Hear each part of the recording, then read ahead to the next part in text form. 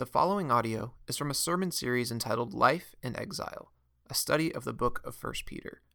For more information about Sacred City Church, please visit sacredcitychurch.com. Hear the word of the Lord from 1 Peter 1:22 through 25. Having purified your souls by your obedience to the truth for a sincere brotherly love, love one another earnestly from a pure heart, since you have been born again, not of perishable seed, but of imperishable, through the living and abiding word of God. For all flesh is like grass, and all its glory like the flower of grass. The grass withers, and the flower falls, but the word of the Lord remains forever. And this word is the good news that was preached to you. This is the word of the Lord. Our text this morning is pretty simple. It's pretty easy to understand. A lot of times I get up here and I've got a really difficult job to explain the text, kind of contextualize it for you, to understand what was going on in the original listeners and now how to apply it to us today. I really don't have that difficult of a job doing that for us this morning. It's actually pretty simple. But sometimes the simplest things are the most difficult thing to do in practice. And sometimes the most simple things are the things that we just overlook and we take for granted. And so I really need the Holy Spirit to help me share this with you this morning. And I'm not too confident in what I've got written down. I'm just going to let you know that right now. I've changed it 3 times. I was up late last night. Was up this early this morning. I might, just scrap it completely. Haven't decided yet. I should probably figure that out real soon. And it's not because I don't understand the text. It's because it can be so familiar to us that we dismiss it. It's something that, as Americans, we've grown up hearing so many times, and so it can so easily go in one ear and out the other. And so I'm going to ask the Holy Spirit to help me say this morning, shepherd us. Can I say this? Many times churches are not known for their love for one another. Many times churches are not known for their love, period. I've worked at churches.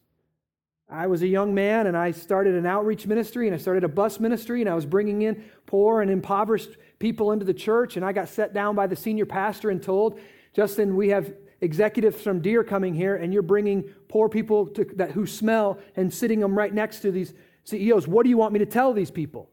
And I said, get saved. And then I got fired. So that wasn't the right thing to say, right? Like, I don't care what you tell them. Tell them the gospel. And so there's this sense that, listen, I'm going to tell you this. There's a sense that, I'm going to say this right here. Oh, man. Some of you are not Christians. And you're in this room. You come to church and you have maybe your whole life, but you're not Christian. And there's a temptation for me to try to tell you what you want to hear and make you feel good about yourself and maybe encourage you and then send you out. But I think that would be to the damnation of your soul, and I'm not going to do that. And this is where I'm going this morning. The church is a place that you have to be born again to be a part of. And if you're not born again, you're not going to stick around. You're not going to be a part of it because it takes new life inside of you to live this out. And the church is not a place for nice, moral people to be nice and moral to one another. It's not the church. The church is a completely radical organization, something that takes the supernatural power of God to come down, get inside a person, transform them from the inside out, send them out to live in this new radical way that everyone else in society says, that's impossible, that's weird, that doesn't make sense, I'll never do that. Amen. That's the church. It's not a bunch of people that put nice clothes on, come together, sing some nice songs. Hopefully our kids are getting something over there where they're going to be more behaved when they go home. Right? And we sing some songs, we feel better about ourselves, and then we go home and we watch our news and we point our finger at everybody else who's screwing our country up. It's not the church. And Peter is writing to people who have been disowned from their family because they became a Christian. They were in a culture that was antagonistic to the gospel of Jesus Christ. They realized that the gospel, it didn't smell sweet. It didn't smell good to the culture. And when they converted, they were living radically different lives, and we were being persecuted for it, ostracized, made fun of. They weren't sleeping around anymore. Their values got flipped upside down. It's interesting. One commentator says this: the Greco-Roman society were liberal with their bodies. Okay? They would sleep around. They would go to the temple and have sex with prostitutes in form of worship. They would be married and then have many lovers on the side. They're very liberal with their bodies. They give it freely, but they were very tight with their money. They held on to that. They held on to their money. They held on to their honor. They held on to their reputation. And when these people were saved, when they were born again, those values got flipped upside down. One early church writer was commenting on it. He said this: the Christians now are liberal in everything. They give their food, they give their money, except their bodies. They share everything with one another except for their wives, except for their husbands. The values got flipped upside down. Well, now they're conservative. They're conserving their bodies for the marriage, for their spouse, but they're now liberal with all their resources, and they're also liberal with their reputations. They're willing to be mocked and made fun of and cursed. Fascinating, this reversal of values. And I think this morning, as we come to this text, there's a sense where our values that we hold by being born again, they're going to be upside down to the values of our culture. They're not going to make sense in our culture, and you will feel like an outsider. All right, 10:10. Let me pray. We're getting to this thing. Father, I need your help this morning. I need your help. I ask for your help. I ask that you would do what you said you would do, and that's build your church. And I'll do what you call me to do, and that's preach your gospel and preach your word. Think through my mind, speak through my vocal cords, help your people hear what you would have them say. Hear what you would be speaking to them. Hear what you're saying to them. Let them hear your words and not mine. I pray all this in Jesus' name. Amen. Let me just read the scripture this morning, because I'm scrapping half of my sermon. First, here it is. We're in 1 Peter 1, 22 through 25. Having purified your souls by your obedience to the truth for a sincere brotherly love, love one another earnestly from a pure heart, since you have been born again, not of perishable seed, but of imperishable, through the living and abiding Word of God. He says this, he quotes Isaiah and says, all flesh is like grass, and its glory like the flower of grass. We haven't had much rain lately. That's always good. Honestly, not for the farmers, sorry. But it's good for those of us who don't like mowing our lawn, right? It gets a little weird at my house because my kids have this little play pool, and all the grass around the play pool was like 1.5 feet tall, right? But everything else was dark. And Isaiah is saying here that our flesh, the glory of our flesh, is like the glory of grass. It's here today, it's gone tomorrow, right? It looks beautiful. We're fascinated with it. That's why we love movie stars and celebrities and the latest fashion. We're so fascinated by it. And yet it's here today and it's gone tomorrow. Guaranteed. Keeps going. He says, the grass withers, the flowers fall. But look, there's something that's eternal. There's something that goes on forever. And that is the word of the Lord. And he clarifies what is the word of the Lord. What is the word of the Lord? He says, this is the word, is the good news that was preached to you, the gospel. The gospel is eternal. The gospel is good news that if you believe it, goes on into eternity, goes on forever. Unlike our flesh, unlike everything we want in our flesh that ends here, The gospel goes into eternity, and it gives us eternal happiness, eternal joy. Now, verse 22, he starts like this. And I'm just going to say this. This is, how do I say this? This whole text, I could say it's a gospel sandwich, but it's more than that. It's more like gospel jambalaya, okay? It's got a whole bunch of gospel thrown into the pot, and there's one big imperative. And I think we all see the big imperative. I hope we all see the big imperative. It's right here. Well, let me just read it. Love one another earnestly from a pure heart. Love one another earnestly from a pure heart. Now listen, if that came into you and you're like, yeah, okay, then you don't understand what that means. Part of my problem with preaching this morning is that right there scares the crap out of me. Here's the one thing that you're called to do. Love one another earnestly from a pure heart. Speaking to the Christians, speaking to the brothers and sisters in Christ. Here's the one thing you're going to be judged on. Here's the one thing that should happen after you're born again. Your love for one another should be earnest. Now, I'm going to get here. This command is so upside down, it's so difficult that it cannot be done. And I'm going to tell you this, nearly every other religion, not every other religion, but nearly every other religion, you might say, well, that doesn't sound any different. Like, love people. What's so revolutionary about that? Well, one, have you tried it? Really? Have you tried it? There's a reason you have a 6-foot-tall fence in your yard. There's a reason you lock your doors. There's a reason you pull up to your house and you push a button and a huge door opens and you drive inside and then you push a button and you close the door.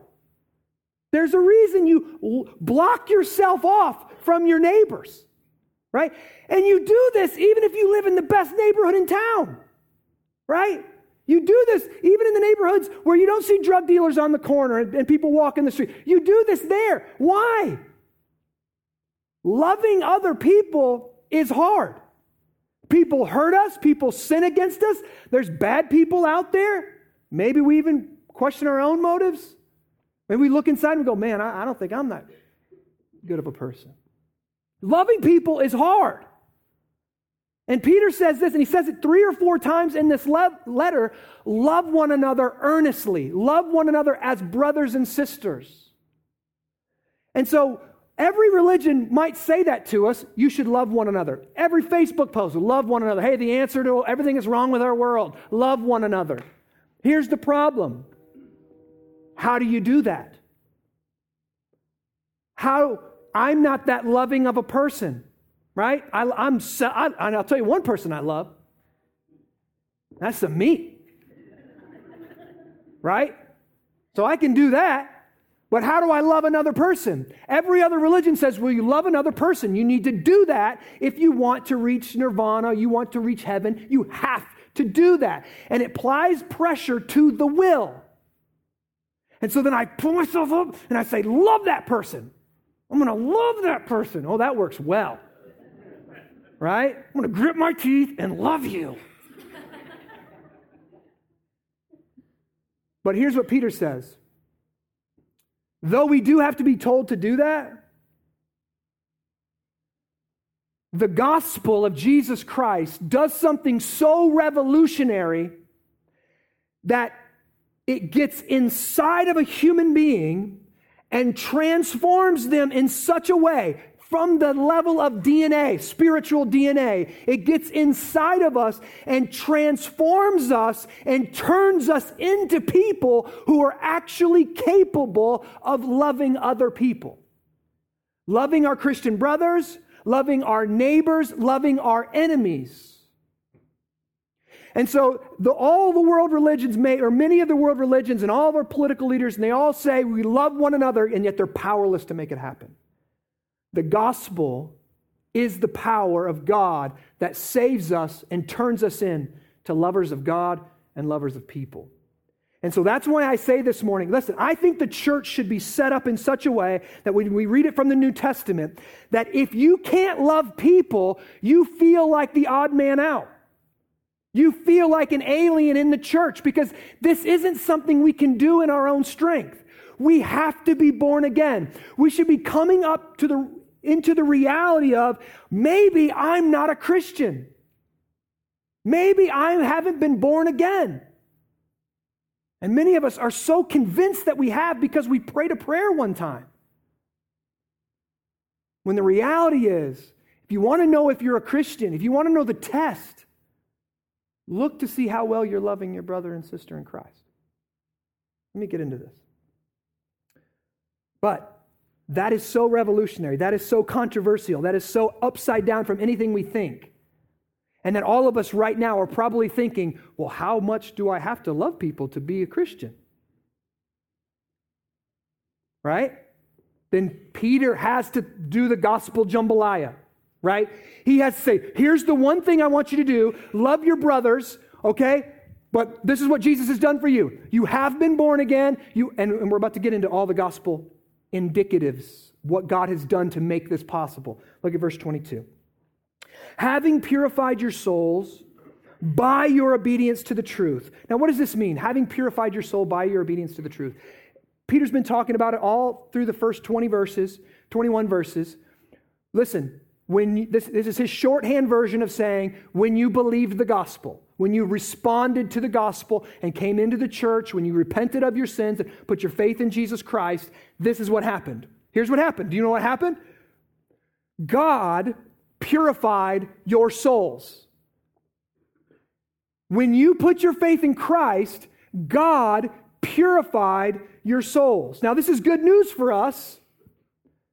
We all know that we are impure people. Maybe we don't all know that, but we are impure people with sinful hearts. In Psalm 51:10, David prays to God. David, who was called a man after God's own heart, prays this: create in me a clean heart, O God. Renew a right spirit within me. See, David knew that his heart was impure and he needed God to make it clean again. Ezekiel 36, verse 26, God promised that one day he would do this.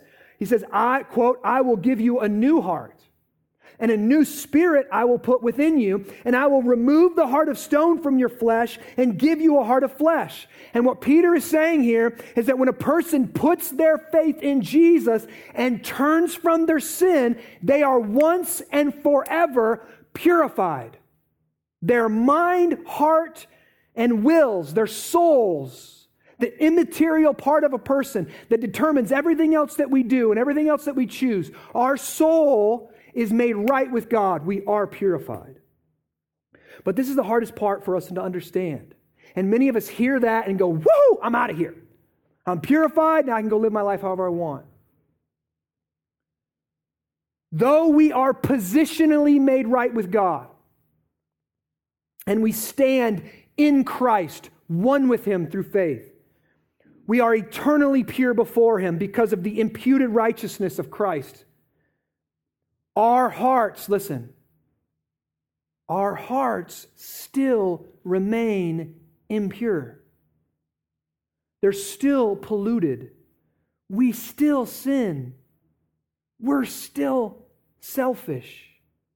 Though we have a new heart, and now this new heart has new desires for Jesus, sin still remains and drags us back into our old, foolish, futile ways. That's why Peter goes on here and he says this: you have been purified for something. You haven't been purified so that you can sit around and have devotions between you and Jesus. Being born again isn't just about going to heaven when you die. Please hear me.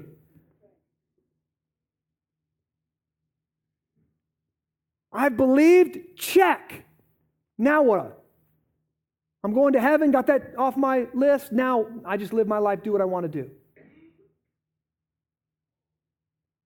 Peter says, you have been purified. Look at the text. having purified your souls by your obedience to the truth, look at this, for a sincere brotherly love. I want you to think about that. Why were you born again? So I could go to heaven. Well, that's not what Peter says. Peter does talk about all of our riches and our inheritance in Christ before that. But what does he say right here? You have been purified for what? You have been born again. You have been purified for sincere brotherly love. Now, this is not Peter creating his own theology. He's echoing the words of Jesus, and Jesus said this in John 13:31. Listen, by this all people will know that you are my disciples, if you have love for one another. Jesus says this, how do you know if you're a disciple? How will the world know that you are a disciple? How? By your love for your Christian brothers and sisters. Your love for them will be so evident that everyone will realize that you are a follower of Jesus.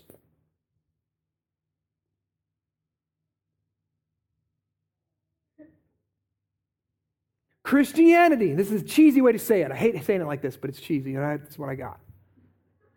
Christianity is not an individual sport. It's a team sport. You can't do it on your own. Christianity is not a gathering of loosely tied individuals who come together and sing the same songs on Sunday morning and drink from the same coffee pot. The church is not a place for you to become to find your true self, to self-actualize and find a way to make your life easier, more prosperous, more successful. When we are born again, and listen, I get excited about this, and I get passionate about this, because in a sense, I don't know if you saw these videos from like Hurricane Irma, and there are these, everybody was supposed to be off the streets, but of course the reporters are out there, right? And they're like standing like this, leaning into the wind, right? This is what I feel like as a preacher of the gospel who's going to preach the Bible. I feel like I'm standing in a headwind and I'm just leaning into it, and all the force of all the culture and all of our understanding is pushing against me, and all of us have grown up with this cultural Christianity, this Americanized Christianity that's about me and my comfort and my family, and so I get really passionate about pushing against that, but I feel a lot of force being pushed back. Right? I feel a lot of pushback against it. And so I'm doing my best to put my head down and lean into this, knowing that many of us, we grew up with an unchristian version of Christianity. When we are born again in a new family. That's what the whole analogy is about. We have a new father and we have a new family, and now we have a new way of life. Peter says that we are born again for. Circle the word. It tells you what everything else is about before it. Born again for a sincere brotherly love.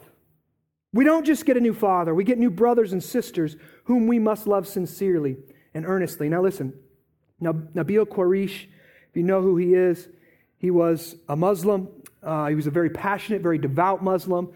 And in med school, after a 2.5-year relationship with another Christian, discipleship relationship, apologetic, they were arguing back and forth. He was converted. He was born again. He put his faith in the risen Jesus Christ.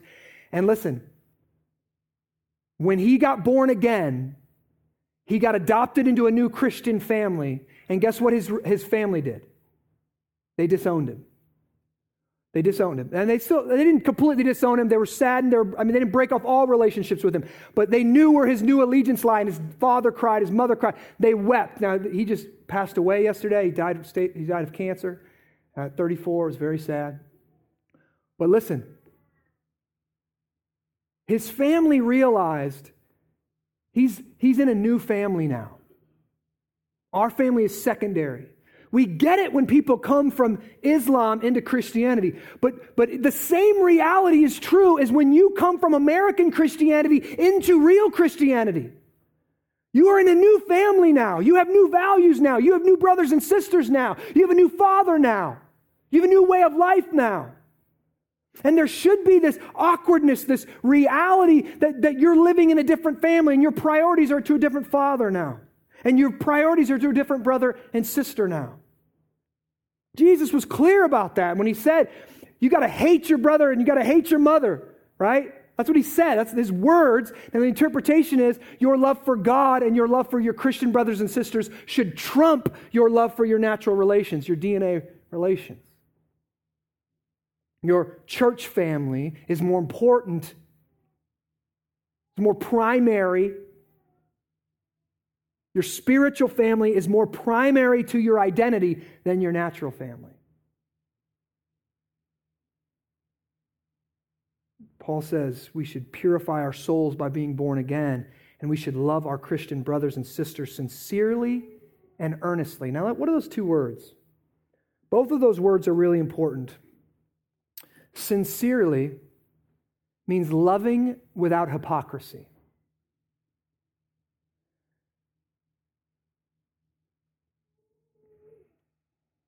Christians are so confused by this. Here's the statement that we all say. How do I love the sin or love the sinner and hate the sin? I know what I'll do. I'll just act like the sin isn't really there. And because I don't want to make it awkward. And I'll just, be nice to this person and be kind to this person. That's not loving sincerely. You know who that's loving? That's loving yourself, and you love comfort and you don't want to make this uncomfortable. That's not how Jesus loved people. One of the most fascinating conversations in all of the Bible is when Jesus meets this young man, the Bible calls the rich young ruler.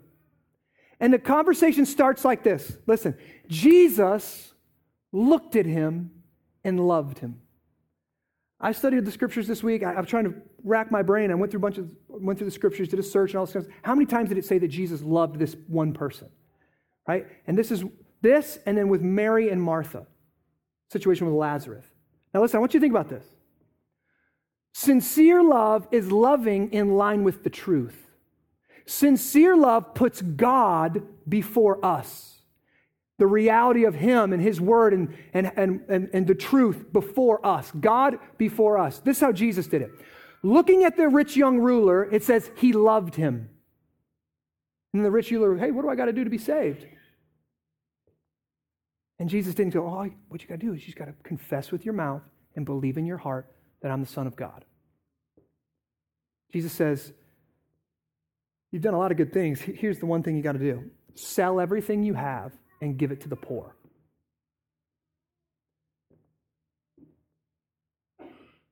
And the rich young ruler looked at Jesus and walked away sad. Now, here, I have a functional belief that's not biblical, and here's my functional sinful belief. If I say the right thing in the right way, I'll get the right response from you.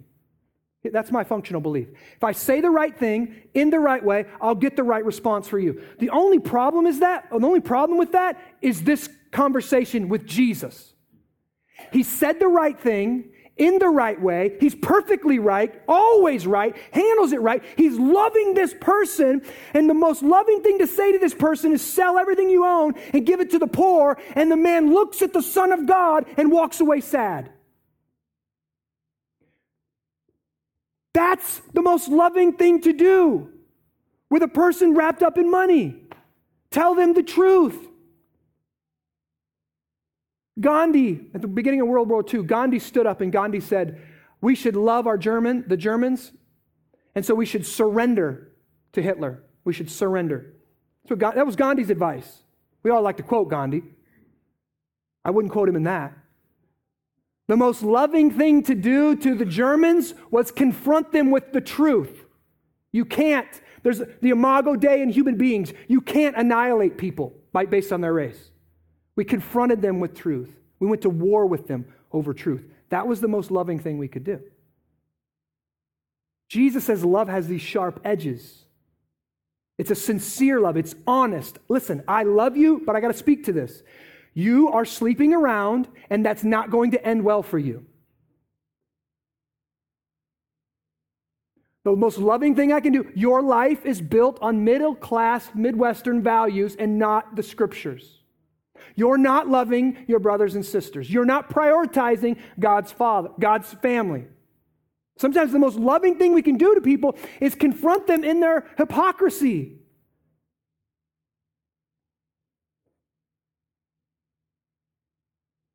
Second word, earnestly.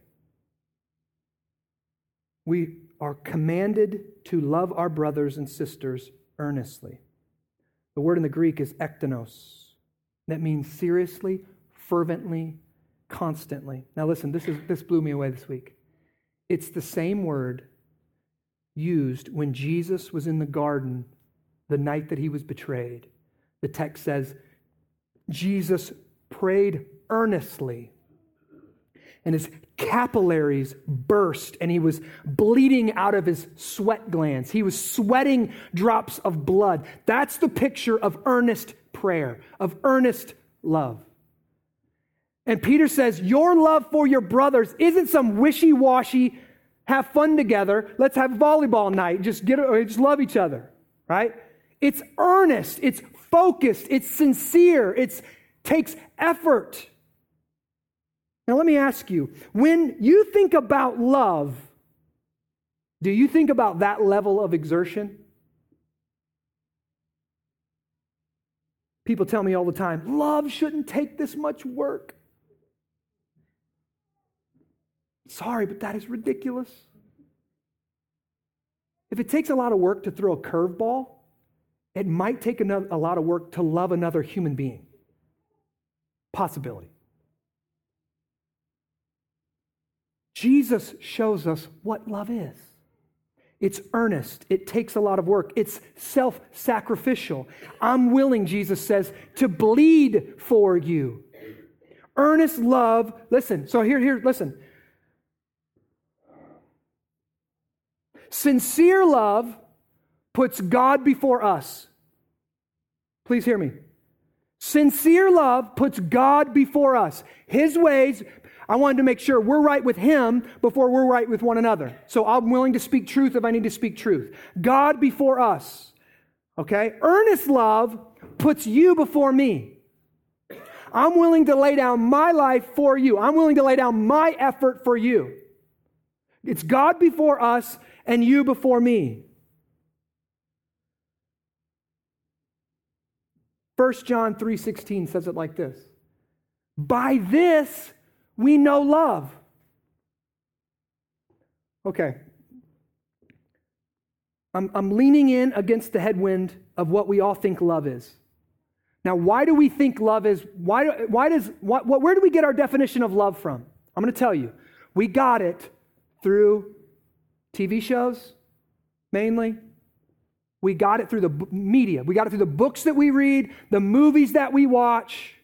How do you change a generation's morality? You change their imaginations, what they think is good, what they think is beautiful. And you do that through art, right? And so all of us have this weepy, sappy, sentimental idea that's focused on our feelings, idea of love. And when I say the word love, that's not what I mean at all, right? And if you're a mom, please, you should know this. There is no weepy, sentimental butt wiping. I'm just so thankful. Right? I got it all over me, but I'm just thankful. Oh, I feel so... No. Love is effort. Love is self-sacrifice. Love is shown by how much I'm willing to give up for another person. Not by what I feel towards them necessarily. 1 John 3:16. So listen, that's how we've been shaped. Media.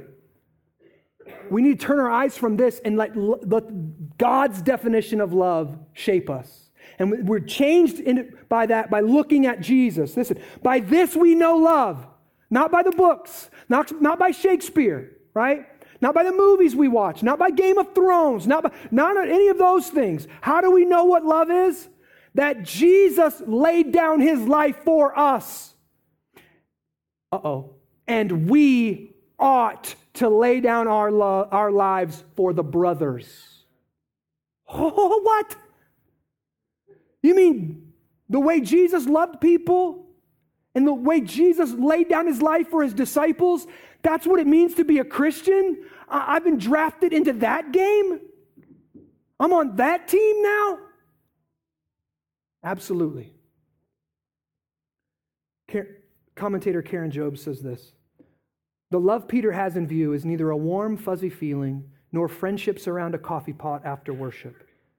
Though love, as Peter defines it, may involve both, rather it refers to righteous relationships with each other that are based on God's character, which Christian behavior reflects. For the past 3 years, I've been reading this book called The Brothers Karamazov. It's so hard to read, so difficult. I just read 2 pages. When I can't sleep, that's when I pick up. About halfway through it. And in it, Father Zosima says this. He says, love in action is a harsh and dreadful thing compared to love in dreams. Love in real life is self-sacrificial. It bleeds. It's not sexy. Love in dreams, that's a whole other thing. Tim Keller said this week, if your definition of love stresses affectionate feelings more than unselfish actions, you will cripple your relationships. Now listen, this is how God, if you have been born again, this is how God commands you to relate to those sitting next to you right now. Those in your missional community. You are to love them with a self-sacrificial, sincere, and earnest love that puts God before us and you before me. This is love. Lay down your life for your brothers and sisters. Lay down your time. Lay down your money. Lay down your emotional investment. Lay down your comfort. There's a letter by Dionysius, the overseer of the Christian community in Alexandria in the year 260 AD. And in this letter, he's recalling what happened when a devastating plague hit the city. And this plague was terrible. It affected like 80% of the city. Thousands were killed.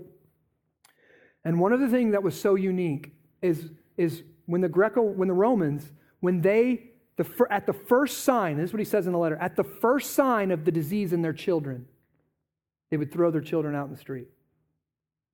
Now, we're shocked by that, but we don't understand, like, this is Greco-Roman culture. Okay, in the majority of the cities that they're living in, there was, for every 100 men, okay, there was 80 females. Okay, for every 100 men, there was 80 females. Now, the men are like, this is good. I've got really good odds here, right? But that doesn't happen naturally. That basically happens through that basically happens through human beings killing their children.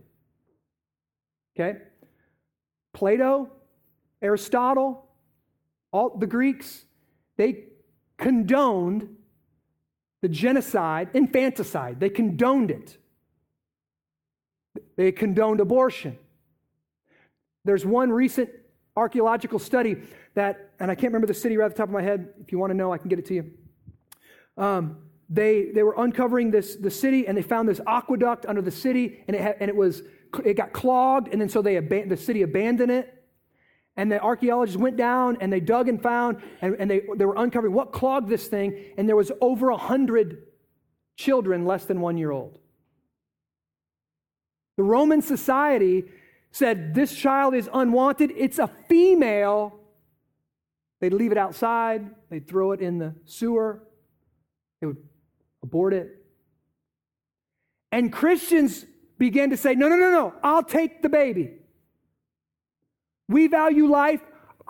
It's not an inconvenience to me. I'll take the baby. Okay? And Dionysius, as he's writing here in Alexandria, he says this, when the Greco-Romans, when they would see my child's got sickness, they would throw him out. What would the Christians do? This child has the plague, and the Christians would go out and wrap their arms around it. And Dionysius says, and welcome him into their family at their own peril, knowing they will get the disease. The Greco-Romans would lock themselves away from their own family. It's every man for itself. And the Christians who were so controlled by the love of God that they would go and care for the sick. And Dionysius says, and many of our elders and many of our deacons communicated the disease and died because of it, and they received their reward with their heavenly Father. A brotherly love that puts my own flesh at stake. Now, I got to be honest with you. If your neighbor gets the plague, I know what you're doing. You're not bringing him soup. You're not bringing him cookies. You're going to build that fence 16 feet high.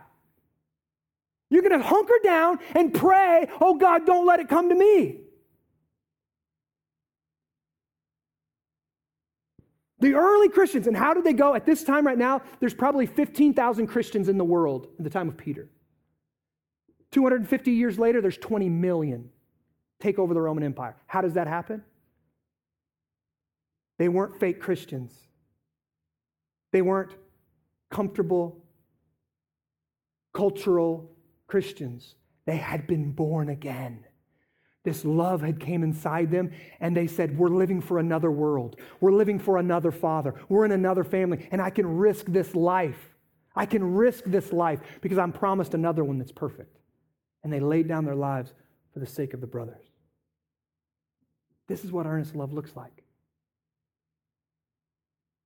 And here's what Peter is telling his readers, and us by extension.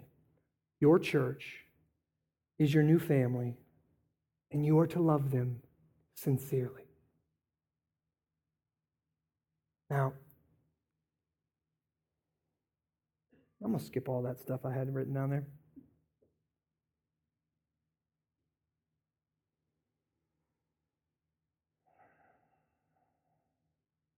I'm just going to drop it right here. How well do you love? Let's just make it real practical. How well do you love this church?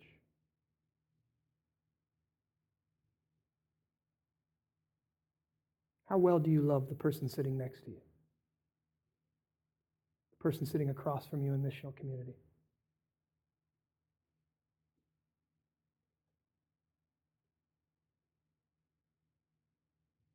How often do you pray for people in this room?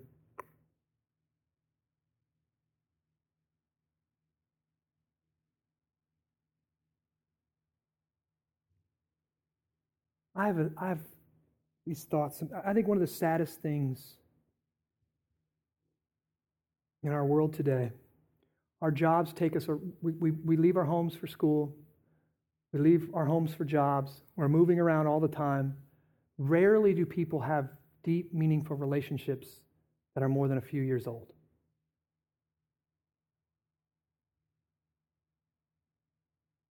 And this is normal? When you're saved, when you're adopted, you're in a new family. I want at my funeral, I'm praying that there are dozens of people that I've walked with for decades, that I've discipled and they've discipled me for decades. This is what it means to be brought into a family.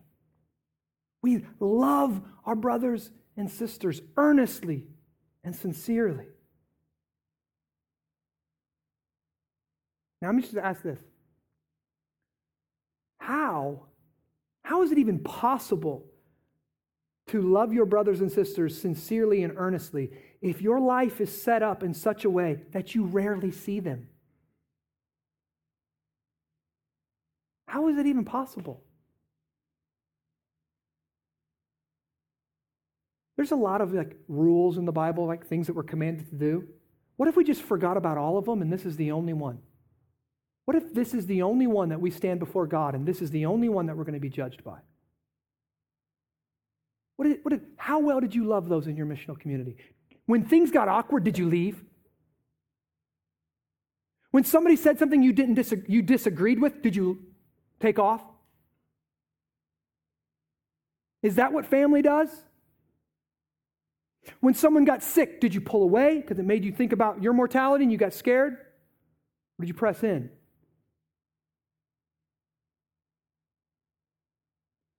The church is not meant to be, listen, what makes the church attractive? People loving one another sacrificially. Not smoke machines and lights and attractive series about 400 ways to make your sex life better now. Not 10 different ways to increase your bank account. Not even renovated buildings. Not in funny preachers. Not in awesome music.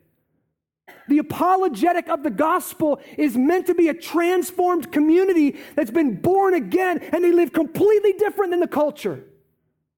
Self-sacrificial. They're liberal with all of their stuff. They give it away freely. They're not hoarding it like the rest of the culture. How, I know this is heavy, how can we obey this command to love our brothers and sisters sincerely and intensely and earnestly if we only see them one day a week?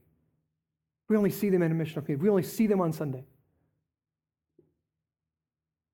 Listen, if you're living like that, you just don't understand what your salvation was for. It wasn't just to get you to heaven. It wasn't just to purify you of your sins. You were purified so that you could love other purified people and people being purified. You were purified so you could love other people, so you could affectionately love your brothers and sisters in Christ. And so listen, this is what I mean.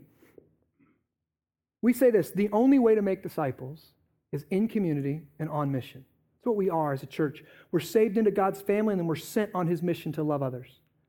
Now listen, the only way to stay in community, you might come to this church because you like the preaching or you like the music or you like some people and you went to missional community, they had really great food and people were nice to you and all that. That won't keep you in missional community. The only thing that will keep you in missional community, the only thing that will keep you walking with other people is the gospel of Jesus Christ.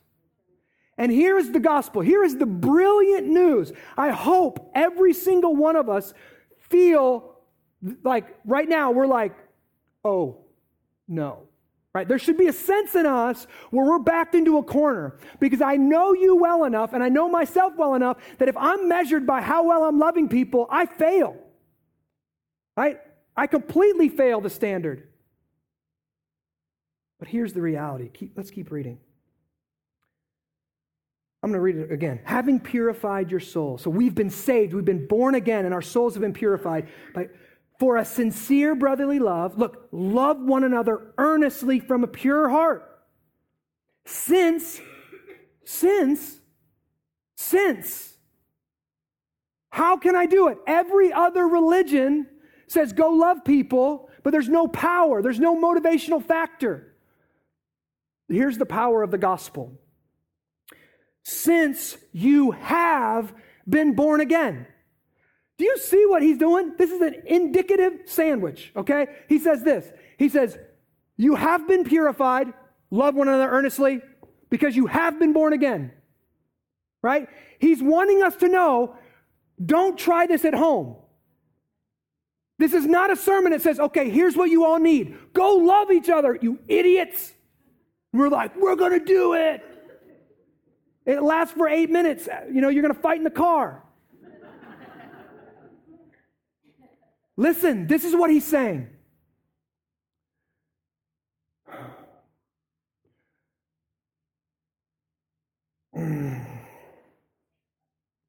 Since you have been born again, look, not of perishable seed, but of imperishable. Through the living, abiding Word of God. We don't think enough about what it means to be born again. Listen, you were born the first time. And you were born in what Peter calls, sorry, Dad, imperishable seed or perishable seed, right? You were born from your father's seed. That's what Peter's talking about. And that is perishable seed. It's going to die. You're going to die. It's incapable of producing anything spiritually good. Now listen, who you are right now is a result of your father's seed. Your mother, your DNA, right? That's who you are. It was determined by that. Now look at what Peter is trying to tell us. When you have been born again, you have received new seed. You have literally received godness from God. The seed of God, the Word of God, comes inside of me and causes me to be born again. Now listen, what does perishable seed do? Here's what perishable seed looks like. We're all taught, we're born into a very homogeneous family, right? Guess what? I'm not even going to go into that. We're learned in that homogeneous family to love those we look like. We love those who treat us well. We love those who look like us and act like us. This is the love of a homogeneous family unit. And honestly, there's really nothing special about it. You shouldn't have to teach people to love your family, right? Love your kids. We just do. They're part of us. They're from our seed, and we do. They're part of our DNA. It's nice, but it doesn't take the Holy Spirit. But when we're born again, we get God the Father's seed in us. Peter calls this imperishable seed. It's the Word of God that remains forever, that purifies forever. It's the eternal seed from an eternal God that creates eternal children in an eternal family, the church. Now listen, this is supernatural. This is something to talk about. This is something the world should look in and go, whoa, what's happening in that place? We can't recreate that. It's a power that comes into us and enables us to love people that don't like us. It's a power that enables us and encourages us and causes us to exert ourselves in great ways to love those who are not like us. This is the supernatural love of a diverse family. And it comes through getting the DNA of God, the spiritual DNA of God when we're born again. Listen, 1 John. This is how John says it again, 4:7. Beloved, let us love one another, for love is from God. And look, whoever loves has been born of God and knows God. Anyone who does not love does not know God, because God is love. If we love one another, God abides in us, and His love is perfected in us. I want you to hear this. When you turn from your old way of life and you put your faith in Jesus Christ, and the Holy Spirit comes into you, He comes into you. He brings the Word of God, the good news, the gospel into your soul, and it recreates you. You're not a better version of yourself. You're something totally new, made from the DNA of God. And that earnest, intense, self-sacrificial love is in our new DNA. God before us, you before me, it's in my DNA. This type of love, this gospel-centered love, is what we have received from God.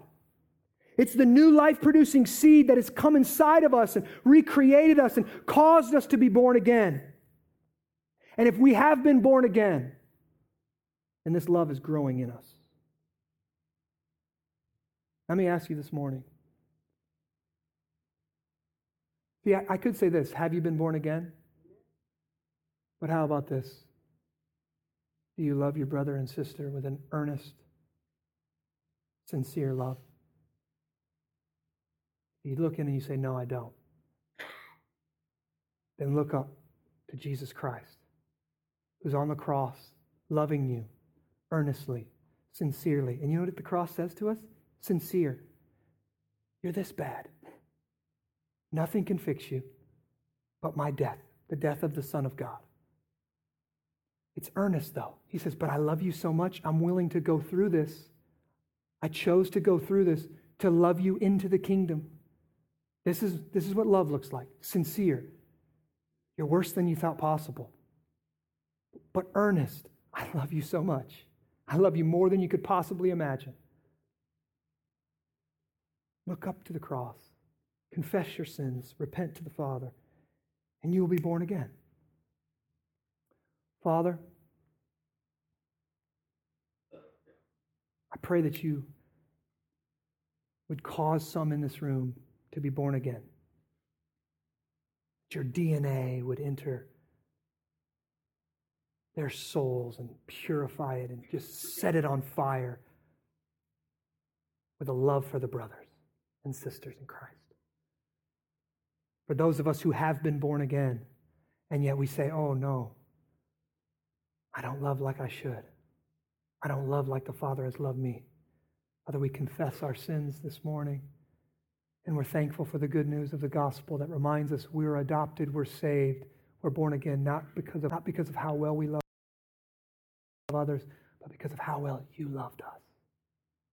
And so we turn from that, and God, we believe the gospel. When we were broken, when we were enemies, when we were dead, you loved us to life, you pursued us. And so would you, with our eyes on the cross, would you empower us to love our church family the way that we're commanded to? Earnestly, sincerely. And Father, would that love be appealing to those outside these four walls?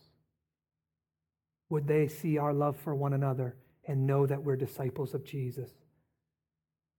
Would they long for that love?